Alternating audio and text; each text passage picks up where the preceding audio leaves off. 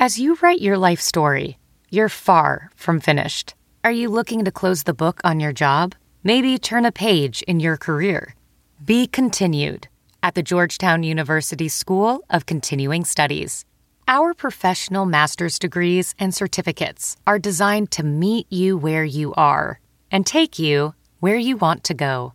At Georgetown SCS, the learning never stops, and neither do you. Write your next chapter. Be continued at scs.georgetown.edu/podcast. Good morning. I'm Randy Naughton with your St. Louis news, powered by Bomarito Automotive Group. Violence over the weekend in St. Louis is leading one alderman to call in the National Guard. Saturday morning, a man was shot twice in the face on North 21st Street. Homicide is investigating. It's believed the confrontation with the shooter started over a dispute about moving a car.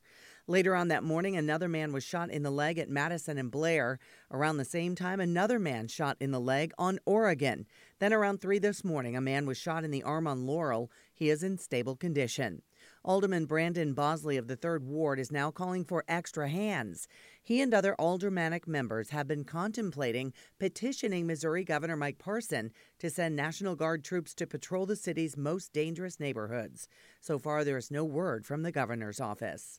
The St. Louis Blues are playoff bound. Their final regular season game ended in a shootout with the Vancouver Canucks, with the Blues winning it 3-2. The Blues finished the season in 3rd place in the Central Division and will now face the Winnipeg Jets in the first round of the playoffs. The first full round schedule will be released by the NHL later on this morning. And thousands of runners will converge on the streets of St. Louis today. The Go St. Louis Marathon wraps up its weekend with the marathon, half marathon, marathon relay, and the 10K. The races will cover Forest Park to downtown. From the Fox 2 Newsroom, I'm Randy Naughton.